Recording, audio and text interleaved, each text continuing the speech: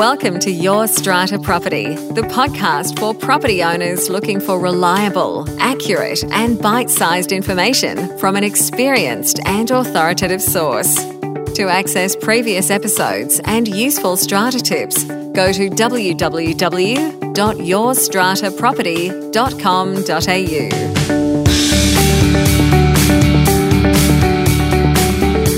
Hello and welcome. I'm Amanda Farmer and I have with me today Reena Van Alst. Hi, Reena.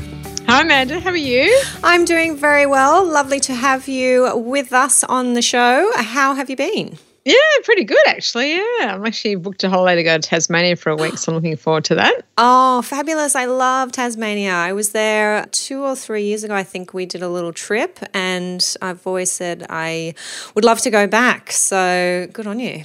Yeah, I haven't been there before, so it's my first time. Oh, wow. Really? Awesome. Yeah. Well, enjoy. You have to tell us all about it when you get back. All right, let's jump straight in. What's your challenge for this week, Reena?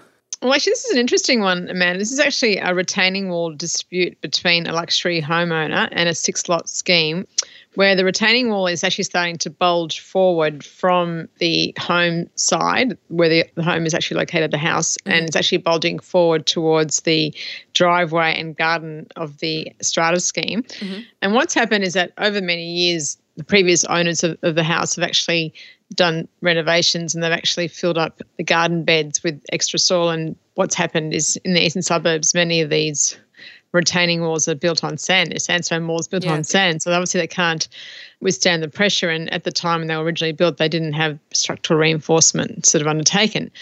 And the owner of the house has now said to the strata scheme, well, you know, you're up 50%, even though the majority of the retaining wall is actually on the boundary of the house and not the owners' corporation. And they referred the scheme to a case called Yared versus Glenhurst Gardens in 2002, where it says that even though the retaining wall may be owned by the adjoining property, that if it needs repairing, that the owner of the retaining wall can seek a contribution from the adjoining property who receives a benefit from the repair. But the issue is, in terms of the argument, well, what is fair and reasonable? What's a fair and reasonable contribution in this case? And obviously the courts haven't said it was 50%, but the adjoining owner has asked for 50% contribution. So at the moment, the owners' corporation has engaged an engineer to look at the calculations upon which that amount was derived. And obviously the owners' corporation is engaging its own lawyer to have a look at that as well in terms of that case. And and so it's going to be quite an interesting case, Amanda, because the costs are quite high. And so in terms of what is fair and reasonable, I mean, if it went to court, it would actually probably cost more than the amount that we're talking about. It's one of those things that I think both sides have to come, you know, when you're neighbours, it's hard to have an acrimonious relationship moving forward. So we're trying to, you know, work with them and see what we can do that's obviously fair to both parties. Yeah, and the policy makers have recognised that when you do have these kinds of disputes between neighbours, it is in everybody's interest to try and resolve them without getting to the stage of a court. And I'm thinking of things like dividing fences, and there is a trees disputes between neighbours act as well. And they set out quite helpfully clear guidelines for how to deal with those kinds of disputes, including serving notices, going to a community justice centre for mediation.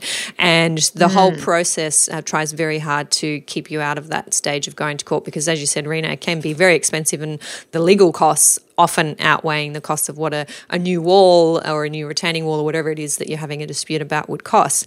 Now, in your situation that you've just outlined, you say a retaining wall, and is it sort of earth that is causing the damage to the wall, or are there plantings that are on the other side? Yeah, there are plantings that have caused it. And there's actually a tree that's been there for many years whose roots have obviously caused it to start sort of rupturing in certain parts. But I think the fact that people may think, oh, that retaining wall's not on our boundary, we don't have to actually pay for it. I think this is a very rude awakening for anyone thinking, well, just because it's not on your boundary that you don't have to contribute. So if you're to benefit from it, according to these previous cases, and the sections in the Conveyancing Act also that are referenced, that you do have to make a contribution. I think what is at stake here and what the issue relating to a potential dispute is the house owner has asked for 50%, and therefore for the owners' corporation to offer a lesser amount, obviously they have to sort of put a position paper, so to speak, to say, well, this is why we don't. Then hopefully there can be some sort of consensus upon where the two parties will meet. But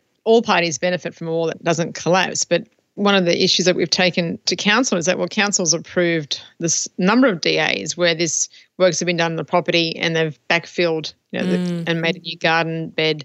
And that obviously has put pressure. So in a sense, where's council's responsibility in all of this, where they just approved DAs and we actually wrote to them and they just pretty much, as we expected, just ignored us and said, well, and it's actually, sorry, I should have mentioned earlier that this is actually, council has imposed an order on that the wall be fixed as well. So there's a council order asking that the wall be fixed. So okay. Yeah, so it's a council order that has to be complied with. Yep.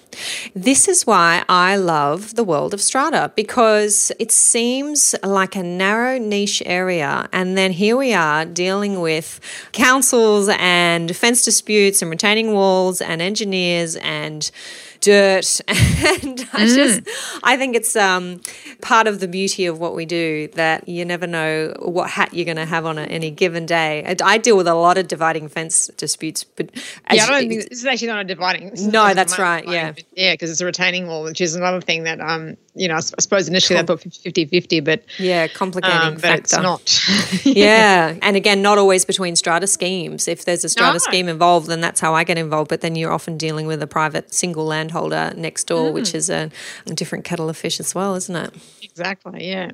All right, well, keep us updated on that one, Reena. I am interested, absolutely, from a legal perspective as to where that fair and reasonable assessment comes down. Yeah. And I hope that the building you're working with there can reduce that 50% and come out on top. Well, I think the offer has already been put to them that it won't be 50%, so let's see how far off and what will happen if they don't accept that percentage that's less than 50%, whatever that may turn out to be. Yep, let us know.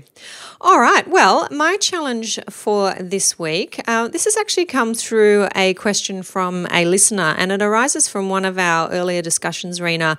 I'm not sure if you remember, we had a chat about the power to convene an extraordinary general meeting, and we talked about the distinction between convening an annual general meeting and convening an extraordinary general meeting, and those who have the power to convene an extraordinary general meeting are actually quite narrow. An extraordinary general meeting can be convened through a requisition from a lot owner, and that requisition must be a qualified request. So they need to have at least 25% of the unit entitlement backing them for that request, or the EGM is convened by the secretary. And the listener who was hearing our discussion on that topic wrote in and said, well, can't the strata manager convene the EGM as well if they have the delegated authority to act in that position as secretary? And my answer was yes, absolutely. And I just wanted to bring that up again, Reena, so that if anyone else out there had that question arising from that discussion, that absolutely, if your strata manager is delegated certain functions under the agency agreement, then they are well within their rights to exercise those functions, and the strata manager could certainly convene an extraordinary general meeting in their capacity as secretary. Yes, that's correct. And also, obviously, there's a manager that's been appointed as a compulsory manager under Section 237. Obviously, they can convene an EGM at any time also, because they have full delegated authority under the Act to act as the owners' corporation in all circumstances. So, so I agree with that advice, Amanda, that if your agency agreement is full delegation as opposed to partial delegation, and that full delegation includes all the functions of secretary, including calling a meeting, not just restricted to certain things, and definitely the agent has done that. But I know agents that don't even have the full delegated authority, and they just still call the meetings anyway. So as I said to you, they were calling, I think in one of our previous podcasts, I mentioned that they were just calling EGMs to reappoint themselves at meetings without it having any authority to do so. That's right. Yeah, I think that was the episode where this question came up. And of course, in the case of annual general meetings... Well, again, it depends on your delegated authority, I would say, because under your agency agreement, it says if you have full delegation or partial delegation. And I think the SCA agency agreement is an example where, you can tick the various boxes, whether you have full delegation or as per instructions from the Strata Committee. So... I hope that clarifies things for any listeners who had some questions arising from that earlier discussion. And of course, if you've got more questions or anything else you would like Reena and I to cover off or to explain in more detail, do shoot me an email, amanda@yourstrataproperty.com.au. Let us know what you want to hear and we shall deliver. All right, your win for the week, Reena. Shoot. Well, this is actually quite a recent event that occurred, Amanda. I had a scheme that I'm managing where a lot owner just moved in new and she wanted to do some renovations, and she asked me what the procedure was, and I advised her about the bylaws, etc. And I gave her an example of one that another owner had done just to give her an idea of what sort of parameters and conditions were necessary for inclusion in a bylaw that should be drafted by a lawyer, etc. And she said she had a lawyer she knew. The second thing she asked me was there any asbestos in the building, because she wanted to change the locks, and apparently a local locksmith had told her that there was asbestos in the building. Anyway, because it's only a new scheme that I've just taken on board, I went through the records and I found an asbestos report that's been completed by one of the two major companies that have been doing them. And so I provided that report to her, which said that there wasn't any asbestos.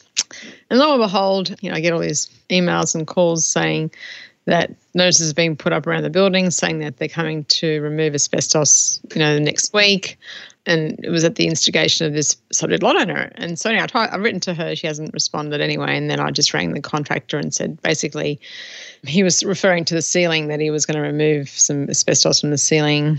I think apparently it was a vermiculite ceiling. And I just rang him and said that, that's common property. You really can't be touching that without the consent of the Owners Corporation. And he just said, okay, Reena, I understand. You're right.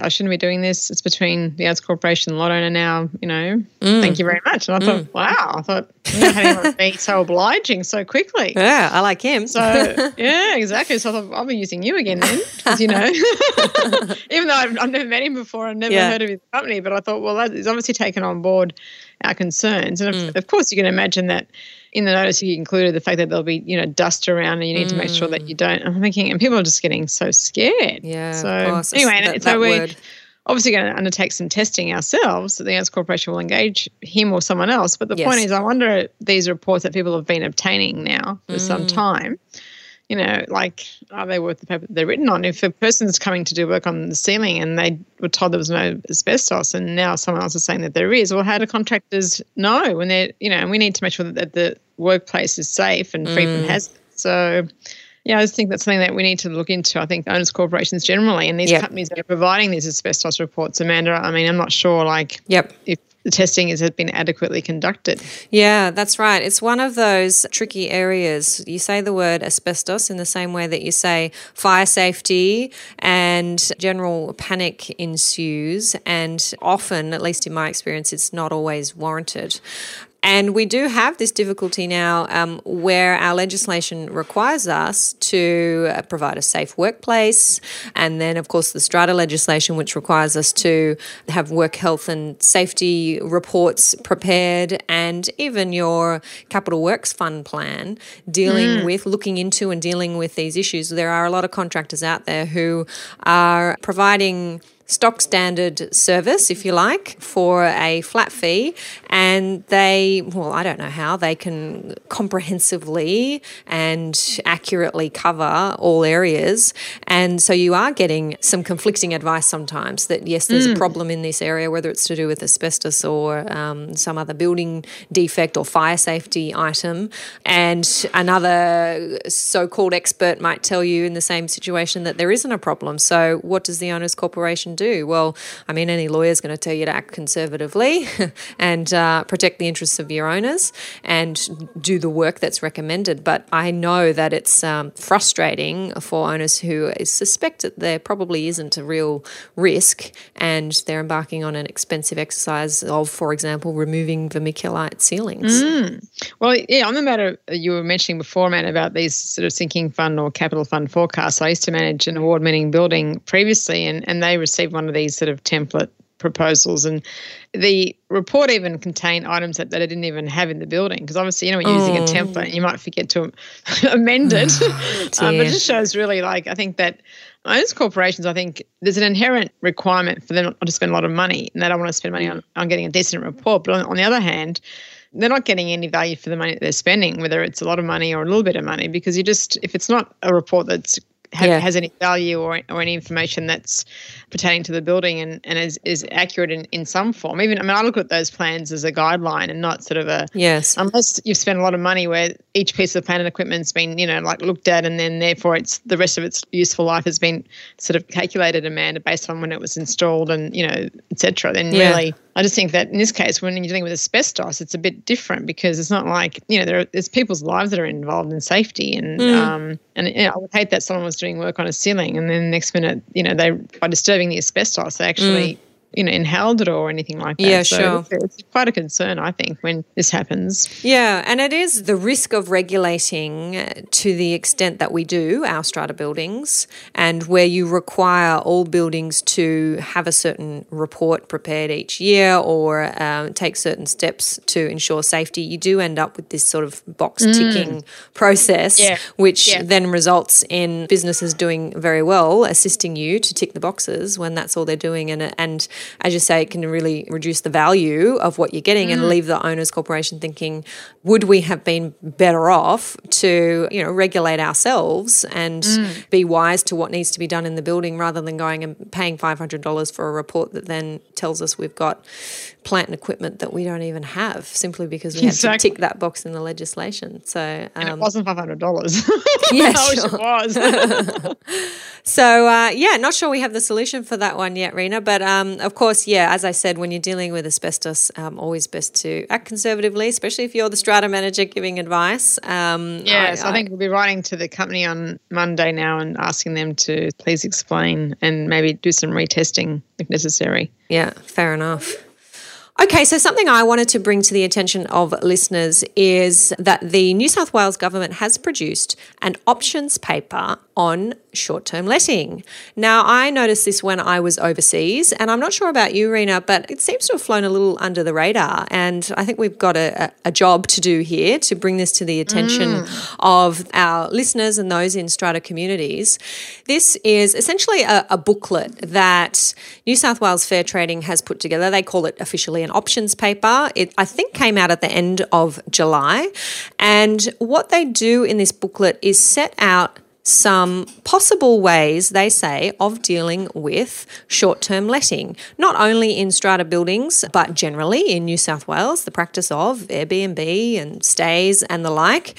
And they make some suggestions and they're calling for comments on those suggestions, comments from owners, residents, communities, stakeholders like lawyers, Airbnb themselves, and comments are due in by the 31st of October this year. So hopefully by the time this goes to air, you've still got some time if you want to have your say. And interestingly, a short summary of some of the potential options that the government's putting forward for dealing with short-term letting is to say we can have industry self-regulation, so people can act according to a code of conduct. There can be some kind of monitoring and reporting. There can be an education program involved.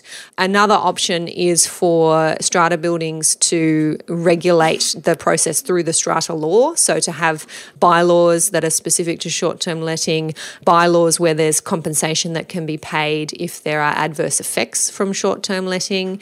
Another option, they say, is for it to be regulated through the planning system, so through the councils, through consent, having to obtain development consent to have short-term letting, having councils limit the length of stays and things like that. And another option is to have a registration system where if you are conducting short-term letting, then you have to register that somewhere, and that helps to manage safety and amenity issues. That is just a broad brush that I'm really just drawing from the executive summary, but it is a fairly detailed paper.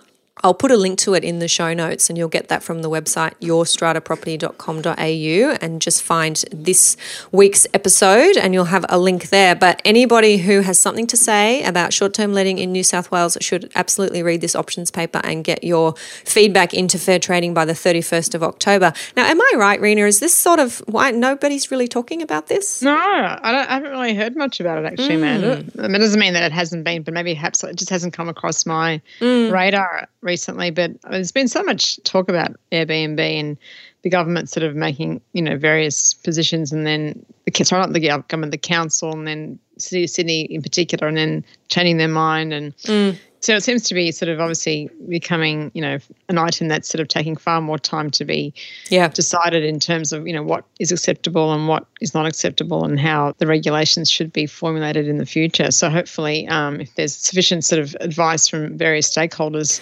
Yeah, their thoughts and their positions. I think also the insurance industry probably needs to be involved, because there's obviously insurance implications when buildings are used for purposes for which they're not actually regulated or allowed to have. So that's a big issue.